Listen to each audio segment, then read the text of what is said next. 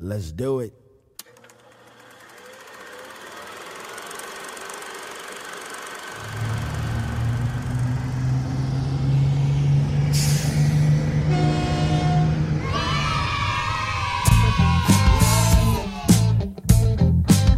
Been one short bus all day. Short bus. Been one short bus all day. Short bus. Gonna see what kind of movie they got today.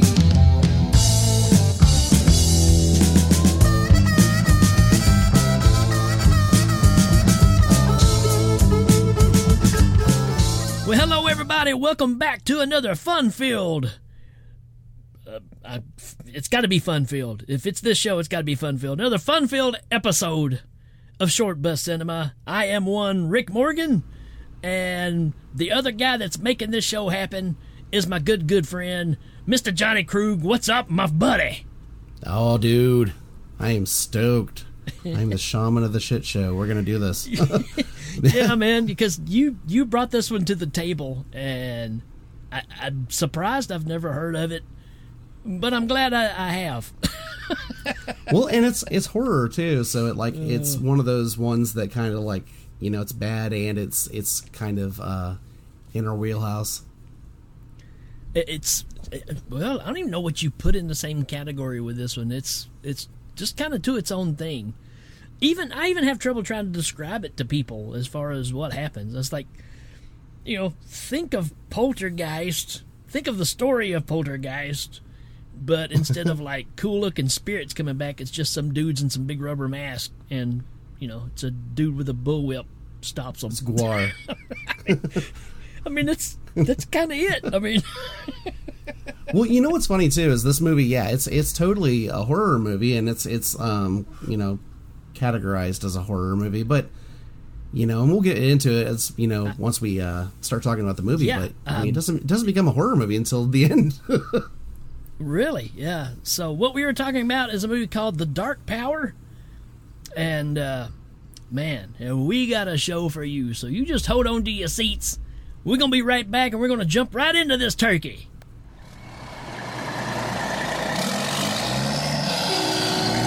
Get out of the way!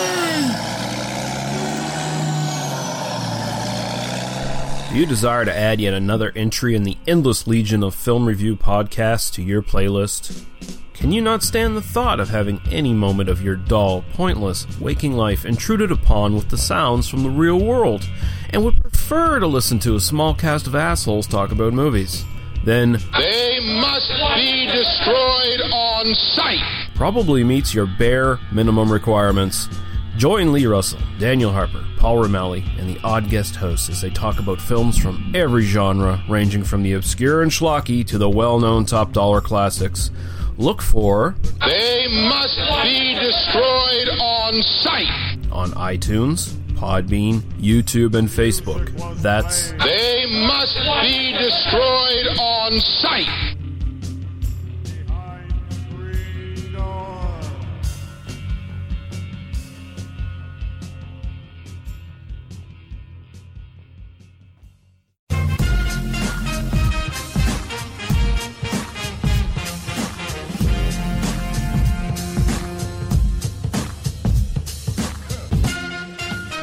And now for our feature presentation. And we are back with The Dark Power from 1985. And for some reason, I thought this movie was much later. So it being 85, you know, it works because, you know, the styles and stuff are still pretty relevant. Yep. The IMDb score for this is a low 3.4, which... I don't know, man. I've seen movies on the show that have had higher scores that were worse than this, so... Well, you know, it depends. You know, I think it's just... It's one thing to be not a good movie. It's another thing for it to still be entertaining. Oh, yeah. Yeah, totally. So I think that's kind of the twist on this. Apparently these people didn't find it entertaining, but it is. Oh, yeah, dude.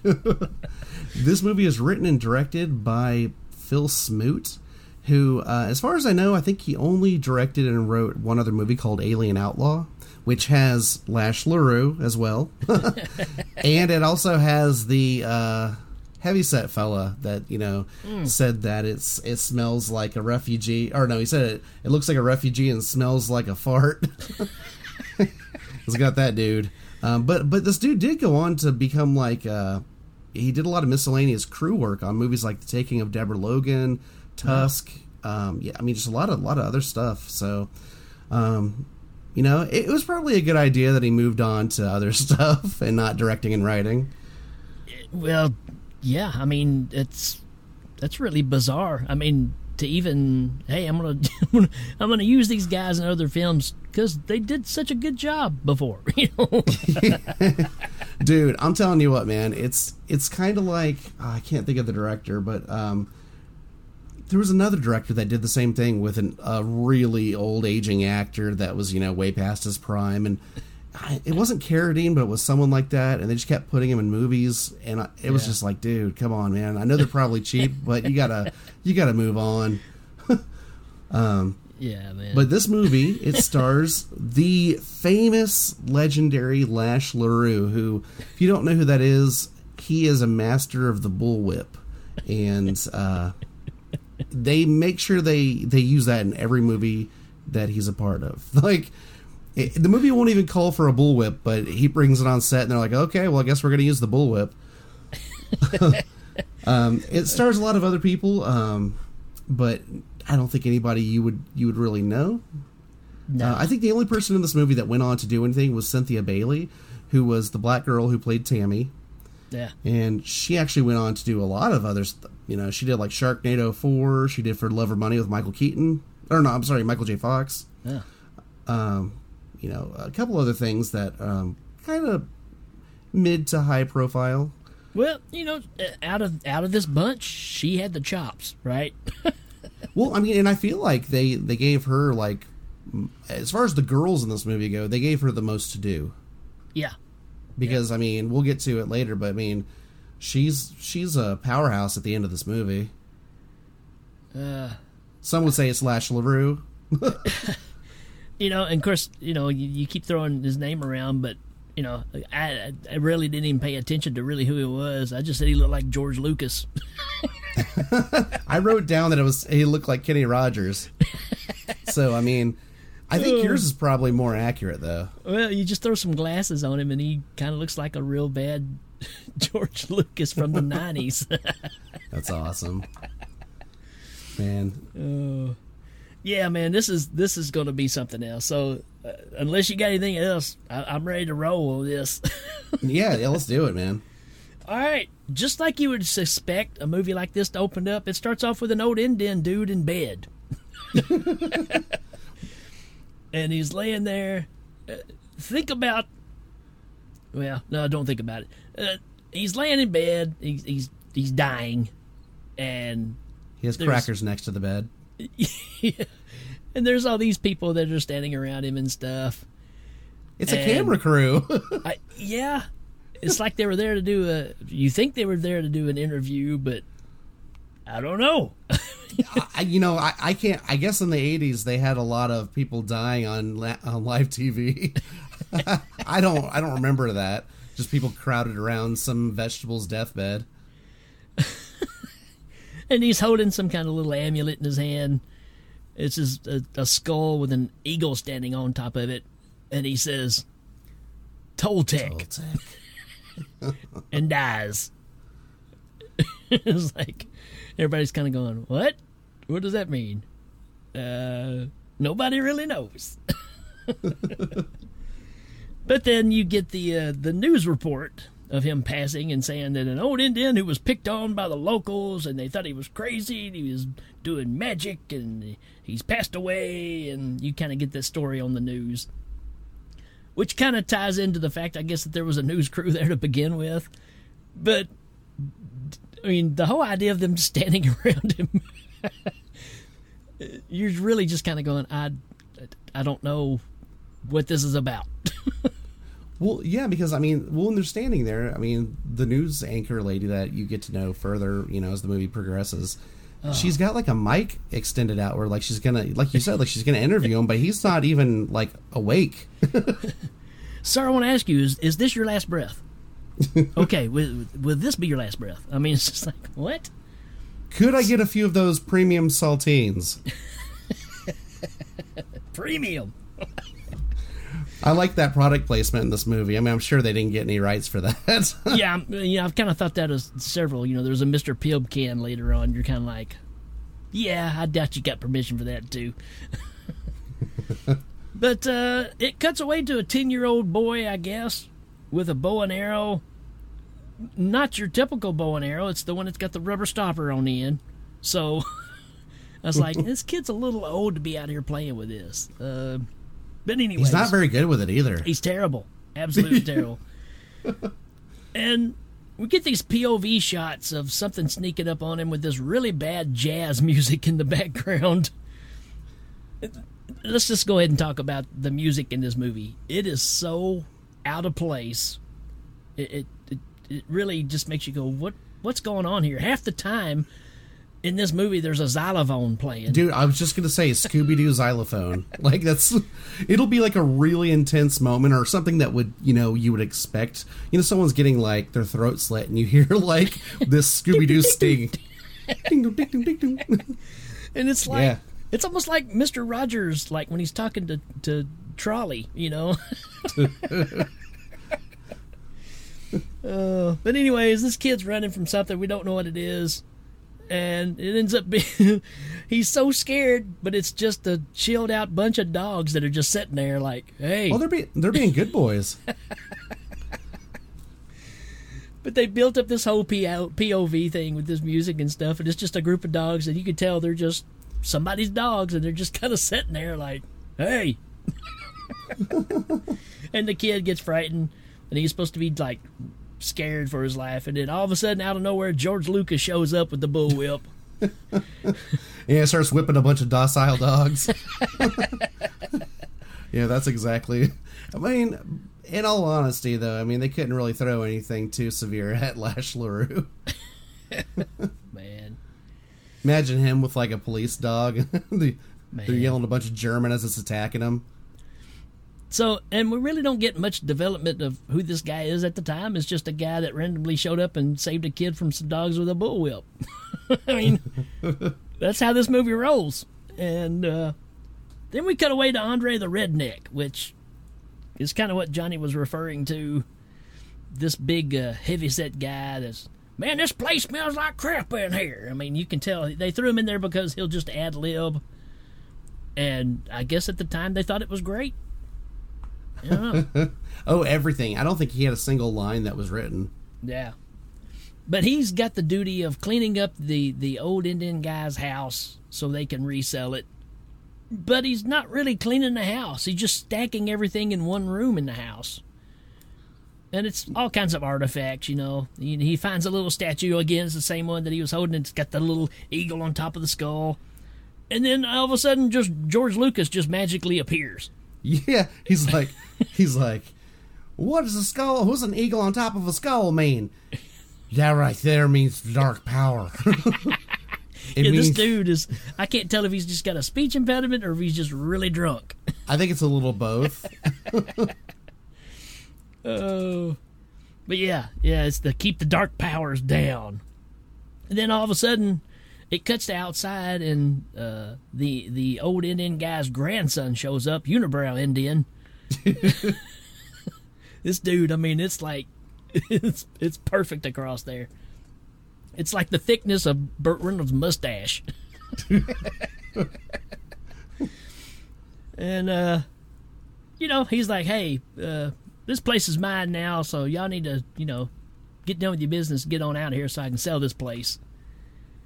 And this is where we get more backstory of Mr. Bullwhip, right? Oh, he does the interview. Yeah, he does the interview with the news reporter, which let's just go ahead and talk about her too, because she's a great news reporter. She's got that voice, but the problem is she talks that way regardless. Yeah. Even when she's talking to friends and stuff, it sounds like she's doing a news report. So I dated a girl about, I don't know, 15 years that was like that. She was actually working for a news station hoping she would be an anchor one day. Wow. And so every time she talked, she was always on, and I hated it. It was awful. Yeah, and that's exactly how this lady is in this movie. And, you know, for the most part, yeah, you could see her on local low-budget news, you know.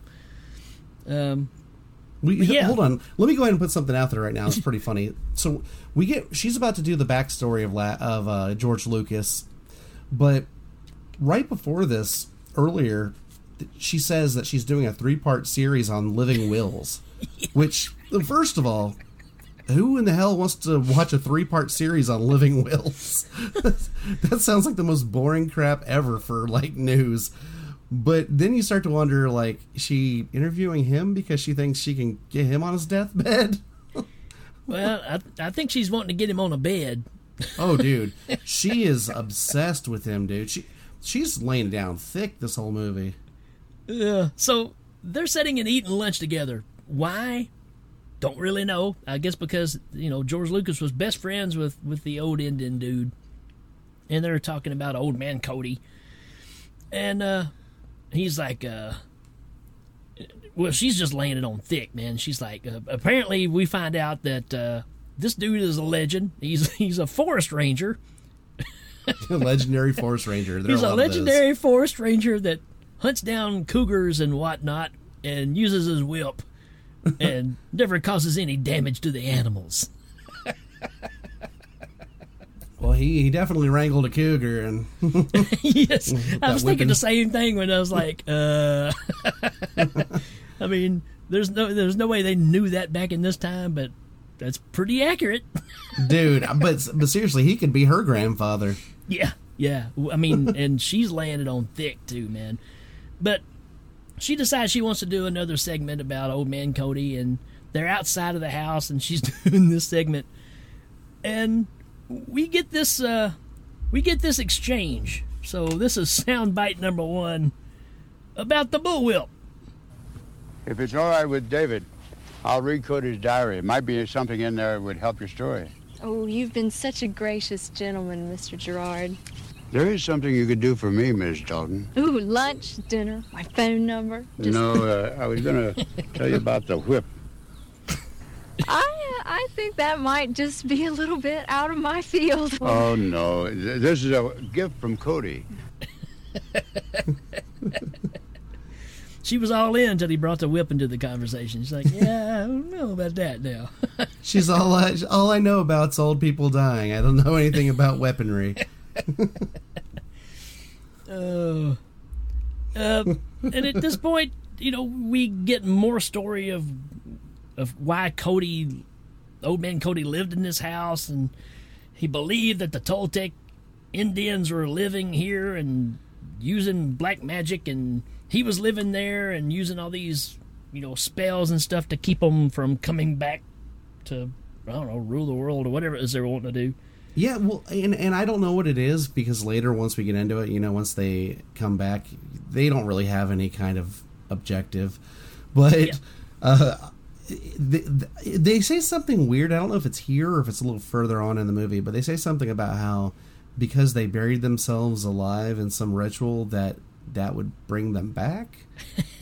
I don't know how that works, but I feel like if you just don't bury yourself alive, you could stay. Yeah. If you're going for immortality, I don't think burying yourself is the right answer. But we cut away from this to another instance where the news reporter is talking to some friends after, I guess it's after church is what's going on here. Yeah, it's definitely a church. And these college girls are looking for a place to stay, and the news reporter says, hey, well, I just happen to know about this place that's now open where this old dude just died in it, and there's all kinds of weird stories about it. But hey, you know, you're needing a place. You're college kids. You're not scared of that kind of crap. So, yeah, it's really nice. You just got to deal with evil spirits. That's all. Well, and I feel like these people are pretty, like, they kind of know the history of, like, apparently everybody in this town knows about the Toltec legend, but nobody seems to care. Right. Well, some of them don't believe it, obviously, but then, just like that, then all of a sudden you get these girls that are living in the house, and these girls are not college kids. These are adults. Oh, yeah. Every single one of them's at least 32. Yeah, and the fourth one shows up, and she comes into the house, and she's friends with the girls that live there. This is Tammy that's coming in, and I'm trying to figure out why there's that no soliciting sign on the wall. I don't know if that was to be quirky or if they literally filmed that in the lobby somewhere. Yeah, because Like it a feels bank like lobby. it was there on purpose, but not as... It's almost like an oversight of, hey, could we take this down for the shot? Nope, it's got to stay. Okay. They could at least put a piece of tape or something over it, right? Oh, yeah. But they give Tammy a tour of the house, and she's like, I ain't staying here. This place has got a bad, juju about it or whatever, because she knows the story about everything's happened. And you can tell, we'll give you an example here in a second, but you can tell that, I'm just going out on a limb here, but I'm pretty sure a white person wrote this script while writing lines for a black person to be in this part, because it's just way too obvious the words they make her use. Yeah. Oh man. Yeah. They try to really make you understand that she's a black girl, even though you can't see that she's a black girl. But this is where the other two girls are trying to talk her into it, and they go, "Oh, you gotta see this place, right?" And Johnny wanted me to pull up this line where they're showing her the carpeted bathroom. They get to see the bathroom, and this will give you a great example of how this whole conversation is going. I got here first, so we got the big bedroom, and you haven't even seen the fringe benefits yet. She got that You're music. not gonna believe this. Come on. What? Just go this way. Our private bath. Ooh. Honey, you sure that old Indian that stayed here wasn't really a Rockefeller in disguise?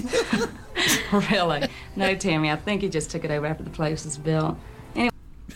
Okay. So she's asking, you sure this wasn't a Rockefeller? This house...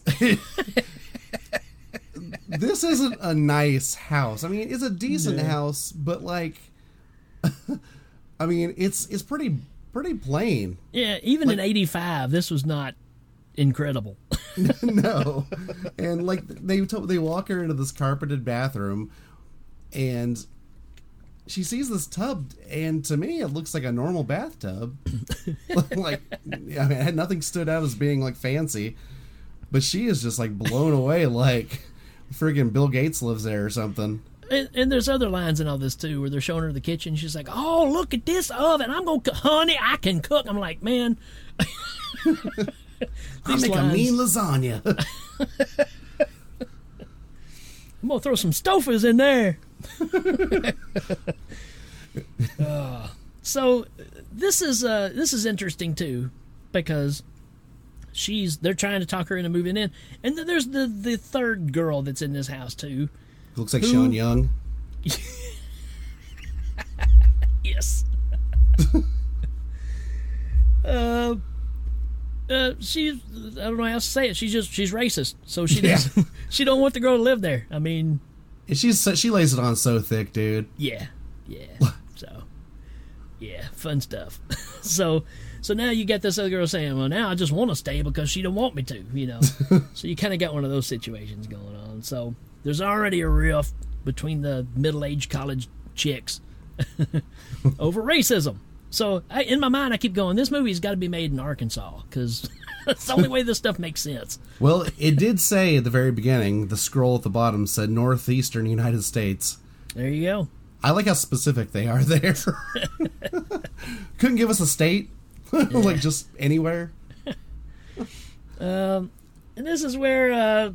later on, it's amazing how many times the reporter and George Lucas meet up. Oh my God, dude, a lot. They run into each other at the courthouse. I love this part. She oohs and ahs over him again. well, I do my best to try to stand up for people that need, good representation. You're just all over the place and all this stuff. This is where they decide to go to the Hall of Records. Well, hold on, before you go there. Okay. So he's outside the courthouse, and she's asking what he's doing there, and he says that these people are there because they can't sleep at night because there's noisy fish outside. So they're throwing dynamite into the lake. And so as he and the lady are walking off, these people come out of the courthouse. The family comes out, and they're like, and she looks. The little kid points at Cody, or at George Lucas, and the mom says, "The fish are loud." It's like, what the hell? I mean, is that had to be an attempt at humor? Yeah, it was. There's a lot of that in this movie, and it's yeah. Well, you know what's funny is nowhere in scenes like that where they try humor is the silly xylophone. Yeah, right. Yeah. Save that for the murder scenes. Sure. Yeah, I mean again, it's like everything just music was an afterthought. Oh, we need to put something here. Hey, what do we got? Well, I got the Xylophone King's greatest hits. Hey, throw it in there. Oh. But they decide to go to the Hall of Records to look up the history of the house that Cody has, and there's something funky going on with the way this is being passed on to the grandson or whatever the story is. Here's the thing. It doesn't matter, right?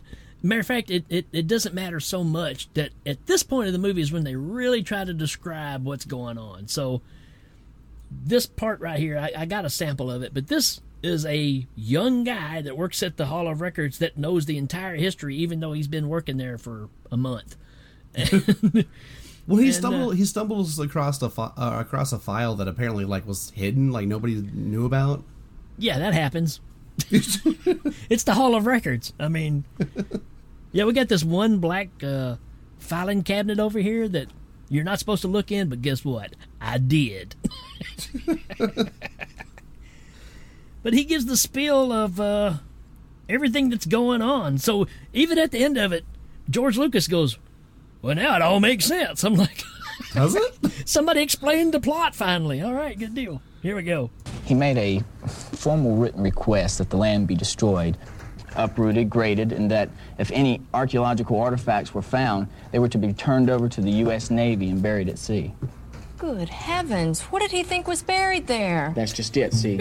Cody thought that 4 Toltec sorcerers had buried themselves there several thousands of years ago. But that would be such a great find for American Indian historians. Why did he want everything dumped in the ocean? The Toltecs believed that if they buried themselves alive, they would... Buried alive? Yeah, it's all in his request. Of course, the government denied him and turned him down.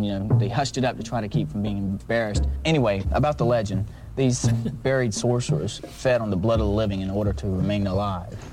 Cody didn't Sure, that's why he practiced all those dusted-on rituals to keep the Toltec sorcerers under control. That explains it all. What? That explains it all. Well, it wasn't until after the houses were built on Totem Hill that Cody went before the courts to get control of the property surrounding him. I love well, it wasn't until he built the house on, where are we at again? Totem Hill. Totem Hill. Dude, I love that because in the background it just sounds like they have a guy off camera playing the bongos. Yes. Hey, let's put these African tribal drums in the background, which have nothing to do with this story. That'll work great. Oh, I just love how much information this kid knows. He looks like Joey from Elm Street 3 and 4. Yep. He's got that mullet going on, but almost has a sheen to it. But at least now we've got an idea of what the story is supposed to be, because the other people that's been trying to tell it so far have just failed miserably. And he gave me the SWIP. Well, that doesn't explain anything. No, you don't understand. These pieces on the end here from the 4 corners of the earth, but they're leather somehow. Yeah, I don't know. I think I'm just making this up. But anyways, this whip is special. And earlier he says so matter-of-factly when the big dude's going through that room, he's like, it's the dark power. We're like, what is that? Do you know? You're just saying stuff. Like, they're telling him right now what the dark power is. So how do you know about it back then? He's just trying to keep his polydent in place, you know. Dark power. I just did dark power in my pants.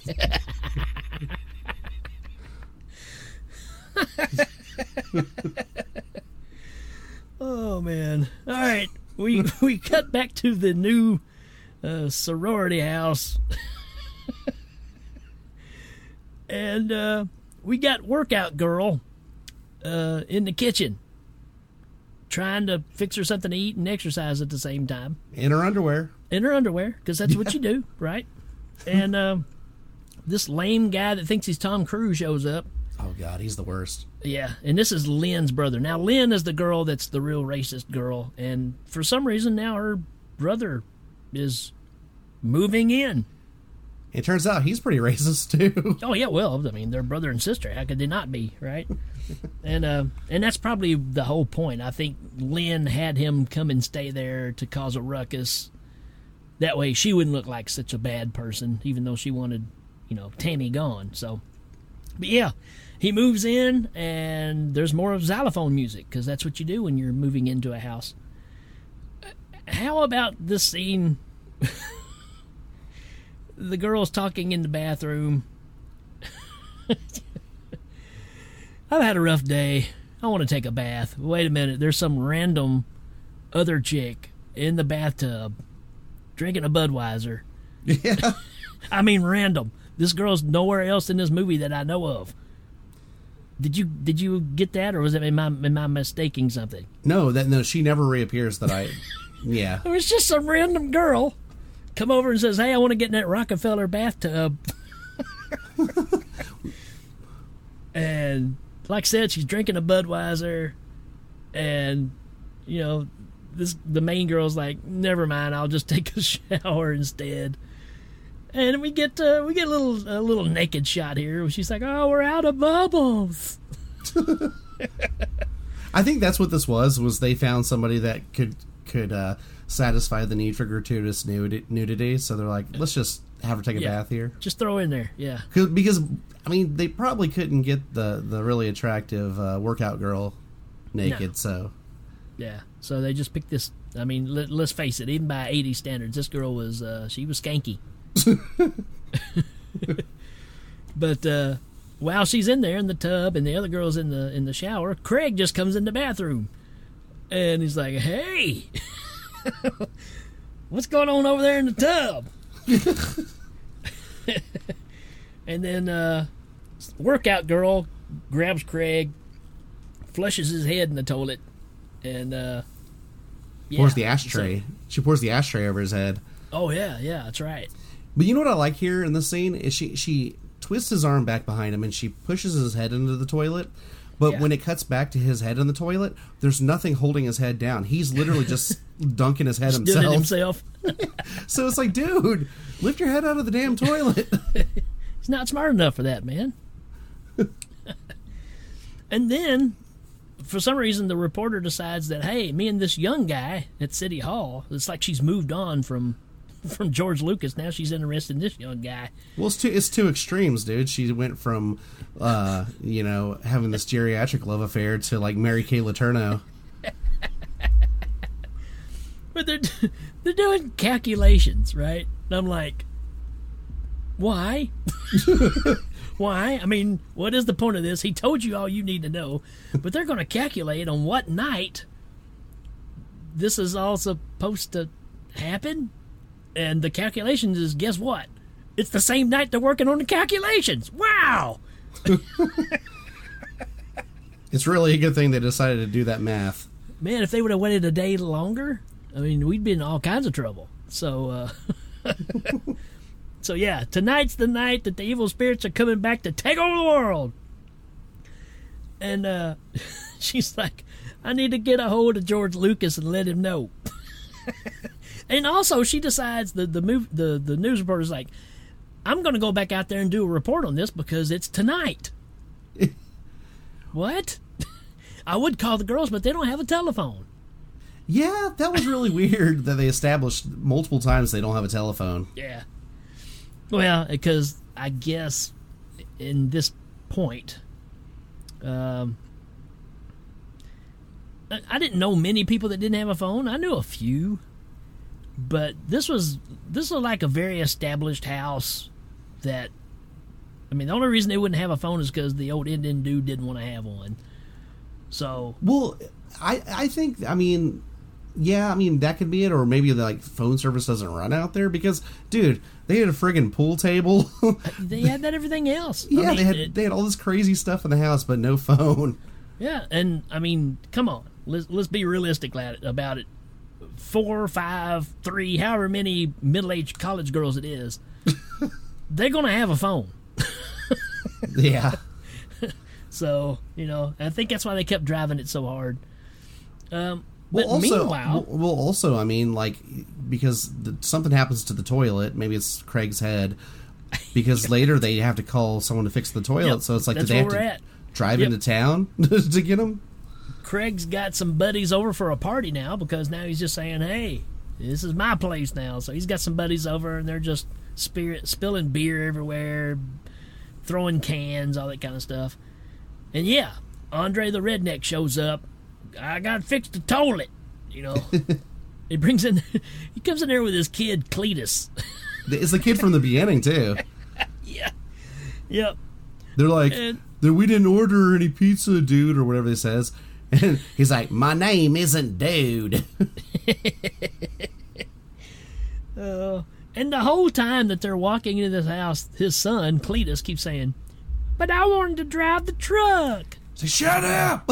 You ain't old enough to drive no truck. Dude, it's like Squidbillies all of a sudden. It is. He's like yelling at him nonstop. So shut up! Oh. But yeah, and he walks in and he calls Craig and all of his buddies white trash. Which is, man, I'll tell you what, if there ever was a pot calling the kettle black. Oh. But while he's in there working on the toilet, Cletus, his son, goes outside and steals the truck. And they never come back to that. He just drives off into the night. Yeah, Andre the Redneck runs outside and he throws his wire cutters. Even though he's working on a toilet, he had wire cutters in his hand. I haven't figured that out yet either. Well, and that's funny too. He's like, make sure you fix it good. What am I gonna do? Fix it bad? And I'm like, yeah, probably. You have wire cutters. But he goes out and he throws his wire cutters trying to get Cletus to stop in the truck. But Cletus is gone, man. He's taking off. And, he's looking for those dogs. Yeah. Yeah, I'm going to get you, dogs. But, so Andre the Redneck goes, Where'd I put that tool at? And he goes to reach down and he finds his tools, and he goes to reach for it, and a hand pops up out of the ground and grabs his hand. And we cut away to one of my favorite scenes in this whole movie, and that's George Lucas's answering machine. I mean, earlier the news reporter said, I need to call George Lucas and let him know what's going on. Well, this is the message he gets. I really hate this machine, Mr. Gerard. I would appreciate it if you'd let the girls know I'm doing the story this evening. Thanks again. I almost forgot to tell you the reason I'm doing the story tonight. We figured out today's the start of the evil days. Click. That sounds like the way she says it is like it's a sale down at Ross. Right, exactly. It's the start of the evil days. Today is the start of the evil days. Click. I gotta get it over there. Oh, I mean, and he's got this expression on his face like, the world is going to hell, Oh, but going back to the house, we don't get to see what happens to Andre. You never see Andre the Redneck again. Yeah, he has a much bigger part in the other movie. But at the house, there's a knock at the door. And our white trash guys that are drinking and partying answers the door, and it's one jacked up, long-faced, cartoon-looking Indian. Dude, it's Marilyn Manson. He's got two different color eyes. I mean, shit, that's perfect. It is. I kept saying, man, he reminds me of somebody, and that's it. It's Marilyn Manson. Wow.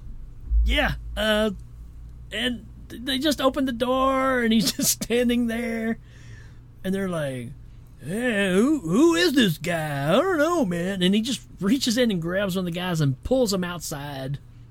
Well, the other two guys are freaking out. Well, they're freaking out, but the one friend is yelling at Craig. He's like, "Man, this isn't funny, man." He's like, "Oh, this is illegal, man. Like, what's? You don't even know what's going on. How can you say it's illegal?" He thinks it's a prank gone bad or something. Right? It's illegal, Craig. And Craig's like, "I don't even know who these people are." But he grabs one of the guys and pulls him outside and holds him up by his neck against the house. And then there's another Indian off in the distance who just pulls out a bow and arrow and shoots the guy, like right in the chest. And for some reason, the other two guys decide they want to leave the house. And I'm like, why would you go outside? Why would you want to leave the house? So they go to the patio door, which is, you know, if you do get the chance to see this movie, you go around back and it drops downstairs. You got a built-in patio, and then you got double sliding doors that you can go out of. That's where the pool table is. And they go down to that door, and another Indian comes in through the patio door with two tomahawks in his hands. And dude, he looks like a hobgoblin from that movie we did. He does. He doesn't look like an Indian at all. Yeah, the rest of the guys on the clique look like members of Slipknot.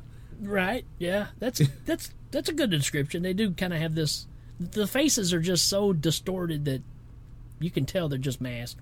Oh yeah, the only one, I think the Marilyn Manson one's the only one that has a lot of like definition. Oh man!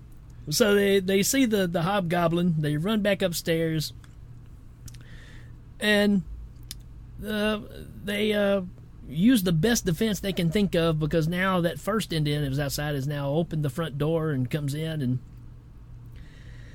and Craig throws an aluminum can at him. Well, did you notice in his hand he has a croquet mallet, but he's throwing all the like paper and aluminum cans? Yeah.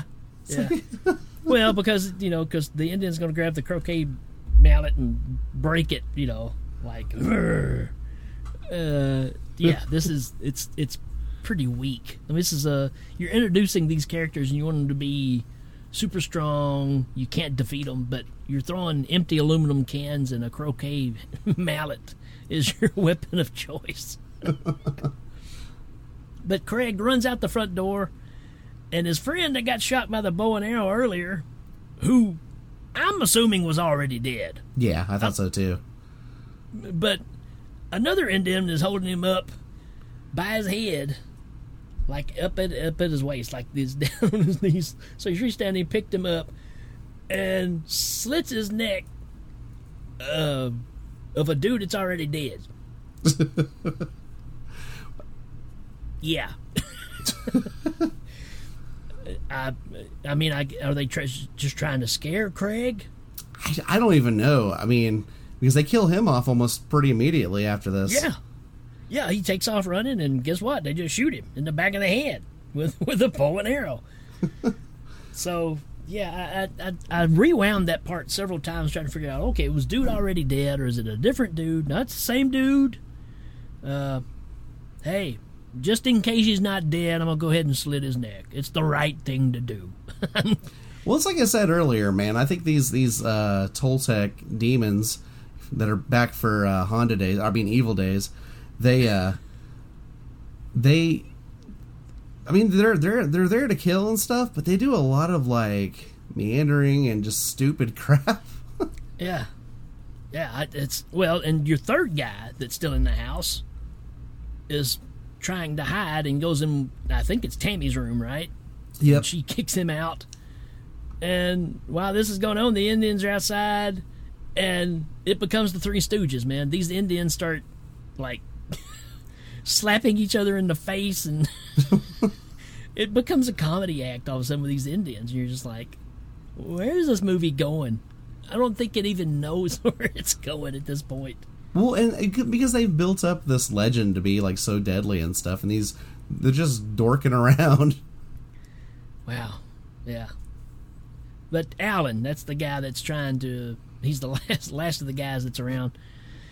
Decides that, hey, we got to get out of here. And he sees Craig's sister, and she's all upset and said that she's going to jump in the car and go tell Mom. I'm like, what? Tell Mom what? I mean, what is the purpose? Because they still don't understand that the Indian thing is happening. Only the guys know this. So... I don't know if she was upset because all the guys were there, and she's gonna go tell Mom on her brother and her friends. That's what I think it is. Yeah, I think it's the brother thing. But even then, she gets in the car with the brother's friend. Yeah, and well, he's like, "Yeah, great, let's go." He grabs the keys out of her hand, and she chases after him, and they run and get into the car, and it cranks, crank it to leave, and she still doesn't know this whole Indian thing's going on. But the car won't crank. And the reason why is because Hobgoblin Indian has pulled out the wire harness of the car. Now, I just want to reiterate here. These Indians have been buried in the ground for over 200 years. How are they going to know what a car is? Or how it even works. Yeah, because technology is actually kind of their downfall later in the movie. Well, they don't even know they don't have a telephone. I mean, so they're going to know how to pull a wire harness out of a car?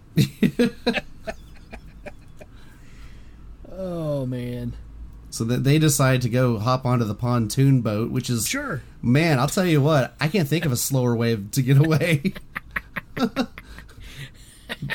I mean, you literally could swim faster than a pontoon boat. Yeah.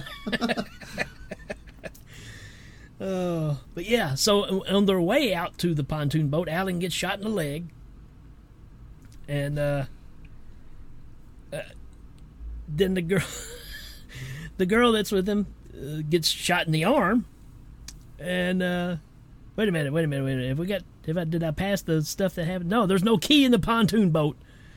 So they literally are just, taking a stick and trying to push the pontoon boat. And they're still tied to the dock. And that's when Marilyn Manson shows up and grabs the rope and pulls them back in. Ends up killing Alan, which is the guy. And, Lynn is trying to run away. And she breaks off the arrow that's in her arm and stabs this other Indian in the face with it. Which is kind of cool. Yeah. I mean, it's totally predictable. You know it's going to happen, but when it does, you're like, yeah, okay. All right, I'm with you on this.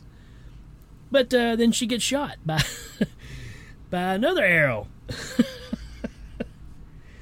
So, and this is the thing, right? Because normally this is where you start going, all right, how many arrows does this guy have, right? It's kind of like that Legolas question. It's like, how many arrows can Legolas keep pulling out of that quiver when you know that it only hold like 5? And was he buried with arrows? Yeah, right. So, but he finally does run out of arrows, right? So, let me back it up a little bit. He goes and pulls the arrow out of Alan's head, so he'll have another arrow to shoot.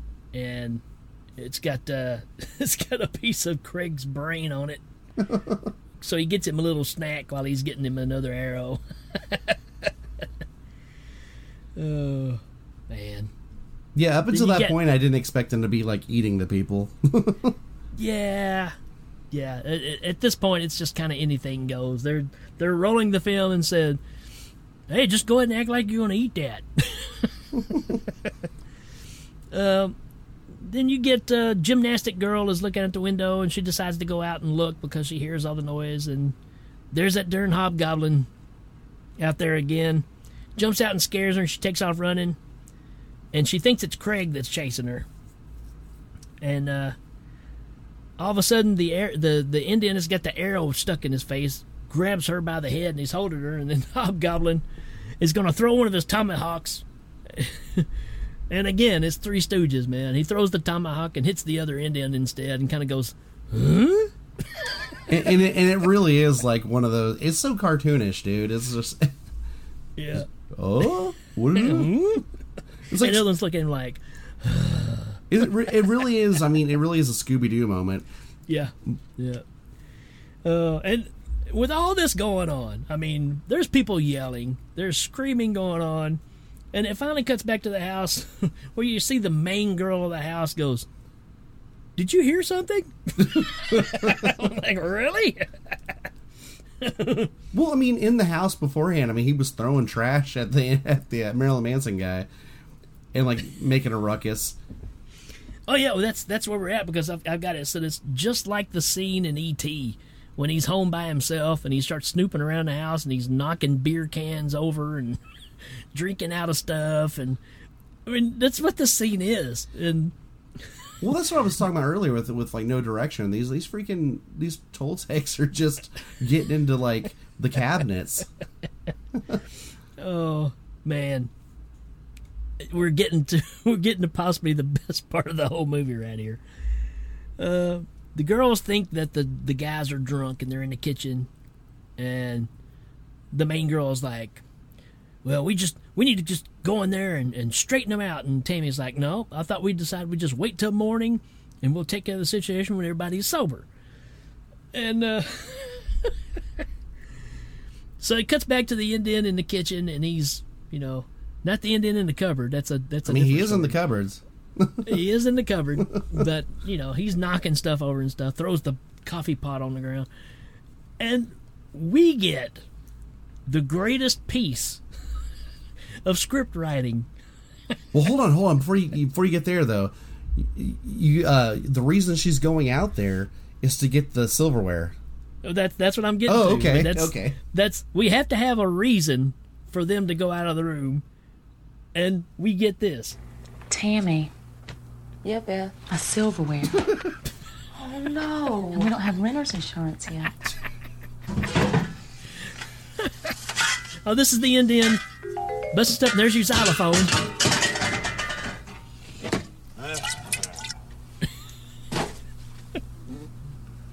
He's getting into the wine. Tim Allen.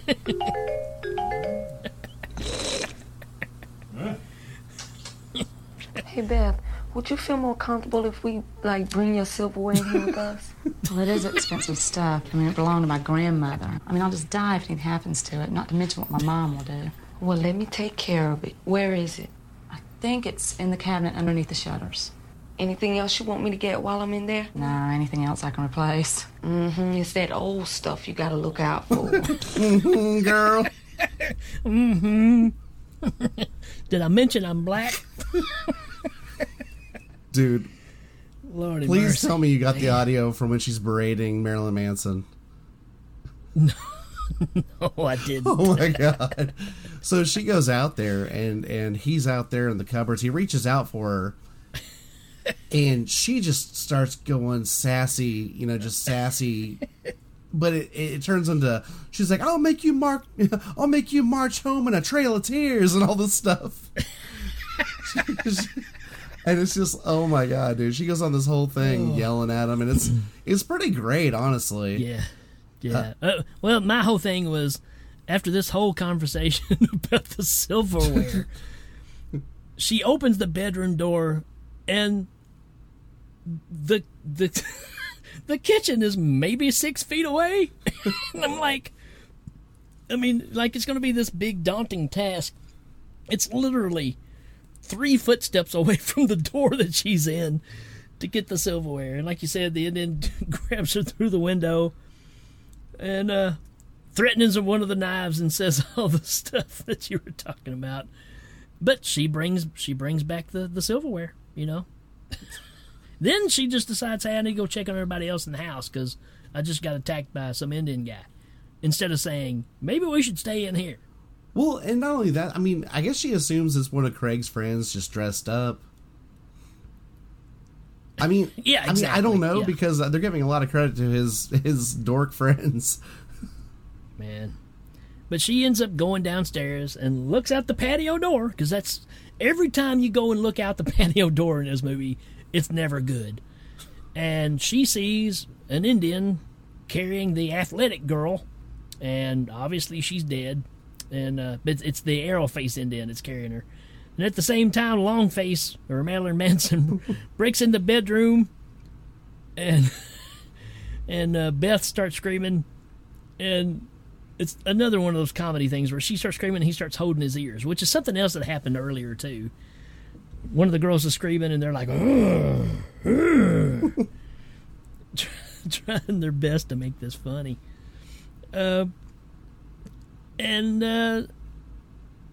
She's screaming, "Go home!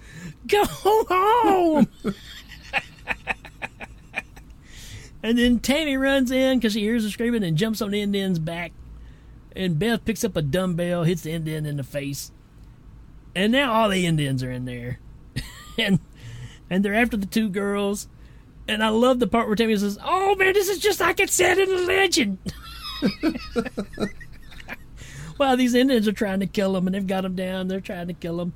And George Lucas was in the house a little bit earlier because he showed up, and he gets knocked out. But the girls are, no, he ain't got knocked out yet. This is where he first shows up, I think. Yeah, this is when he first shows up. So we get this great intro. It kind of goes like this.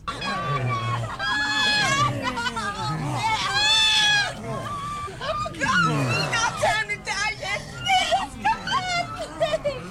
Somebody save us.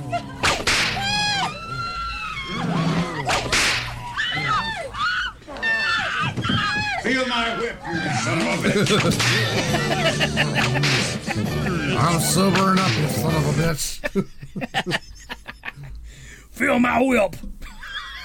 Well, and I love this because he takes the spear out of the guy's hand, and then he's like, "Let's take this outside," because the guy grabs a whip too. Oh, we haven't got there yet. Oh, okay. There's some other things that happen, but you're exactly right. It gets to. Oh yeah, he gets knocked out here.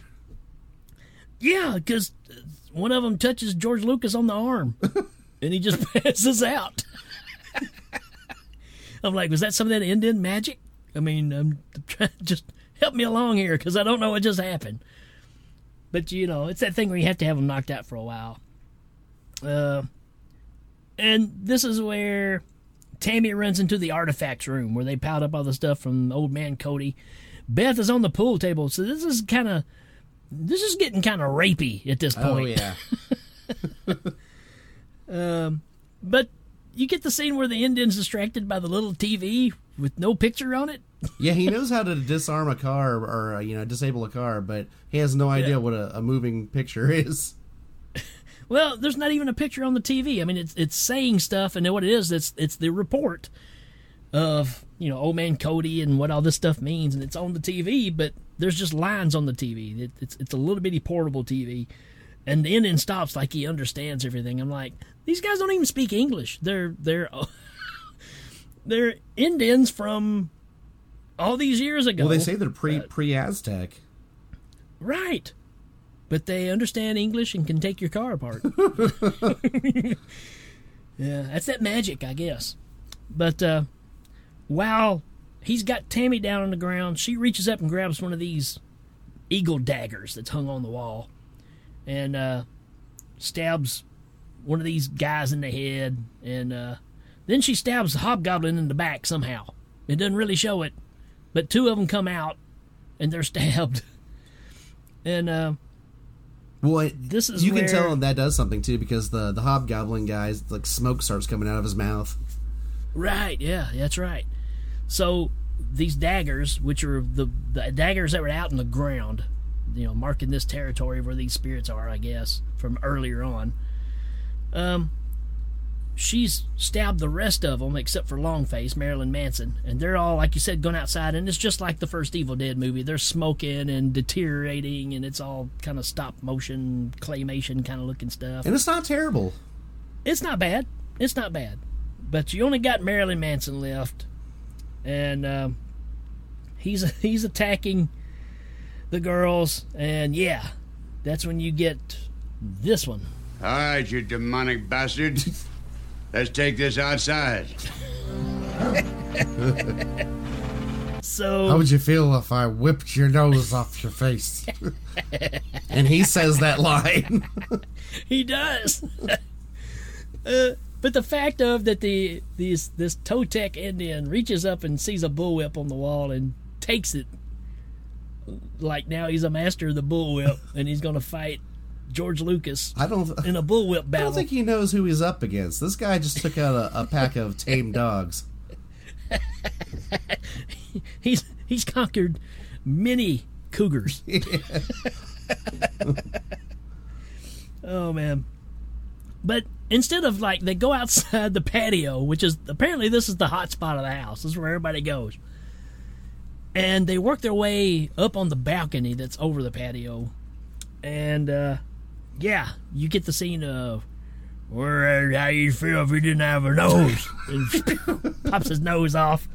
And the dude, like, shrieks out in horror. Like, these guys are the undead demons, and a whip to the face just totally devastated his day.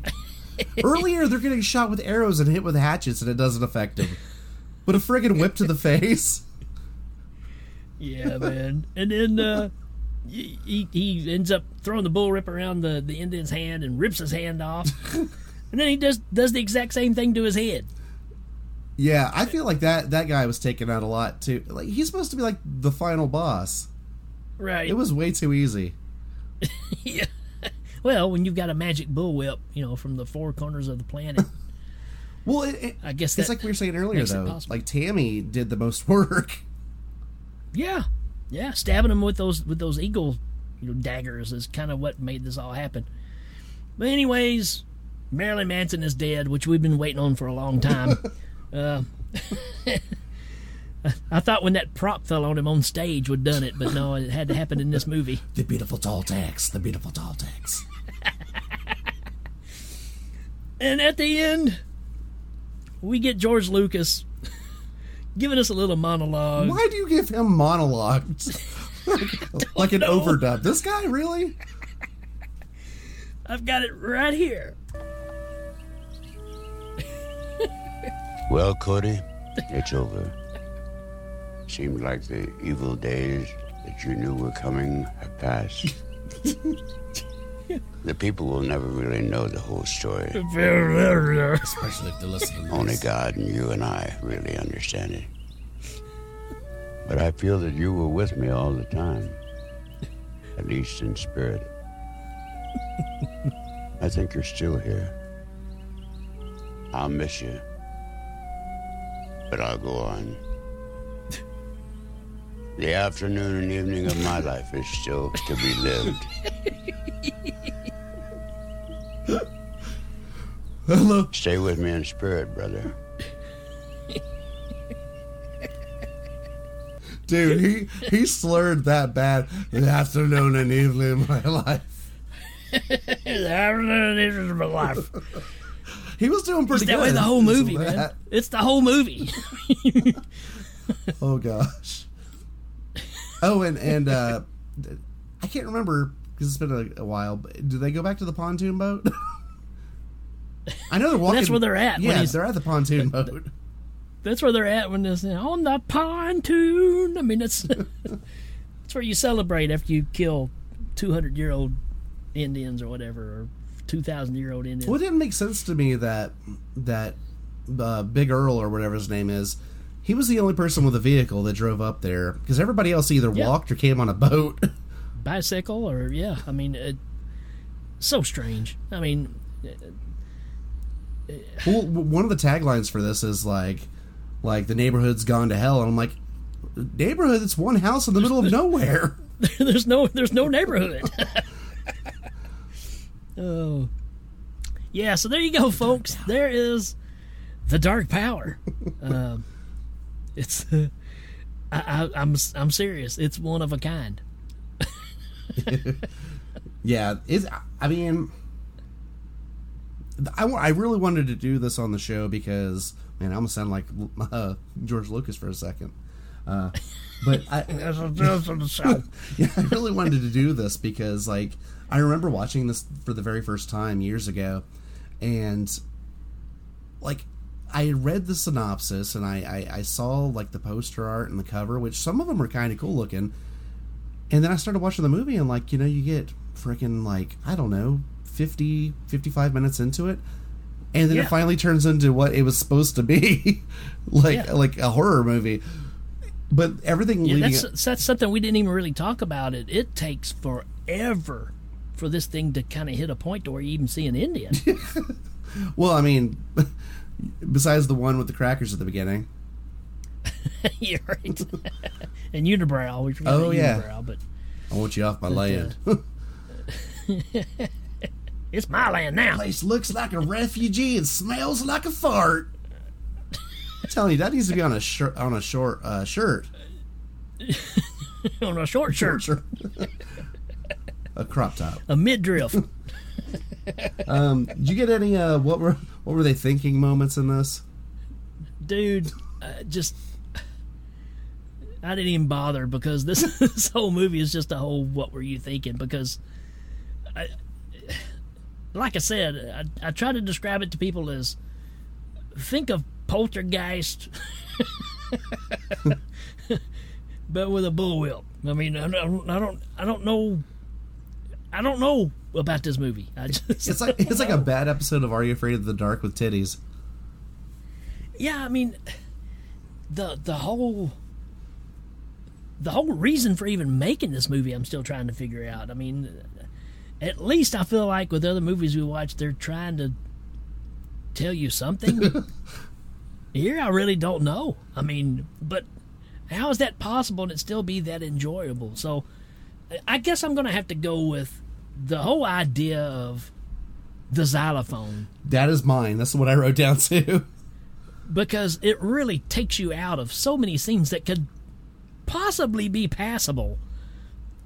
But it just really puts it on a PBS level. Yep. That's 100% what I put down was the xylophone. Yeah. So strange. I mean, any good lessons from a bad movie? Don't live in Arkansas. For me, I have two of them. I said sometimes pontoon boats aren't used for fun, and this movie they're used for strictly transportation. And also, an eagle on top of a skull means the dark power, or it's a prison tattoo. Right. How would you upgrade this? God. I don't know that you can. I mean, I really don't. I don't know how you can fix. You would have to fix so many things for it to be an upgrade. But to me, you would be ruining the whole reason you'd even talk about this movie if you did. Oh yeah. I mean, I definitely have seen this many times. I get enjoyment out of it each time. Yeah. I'm really interested in watching it with the commentary because I have the DVD with commentary.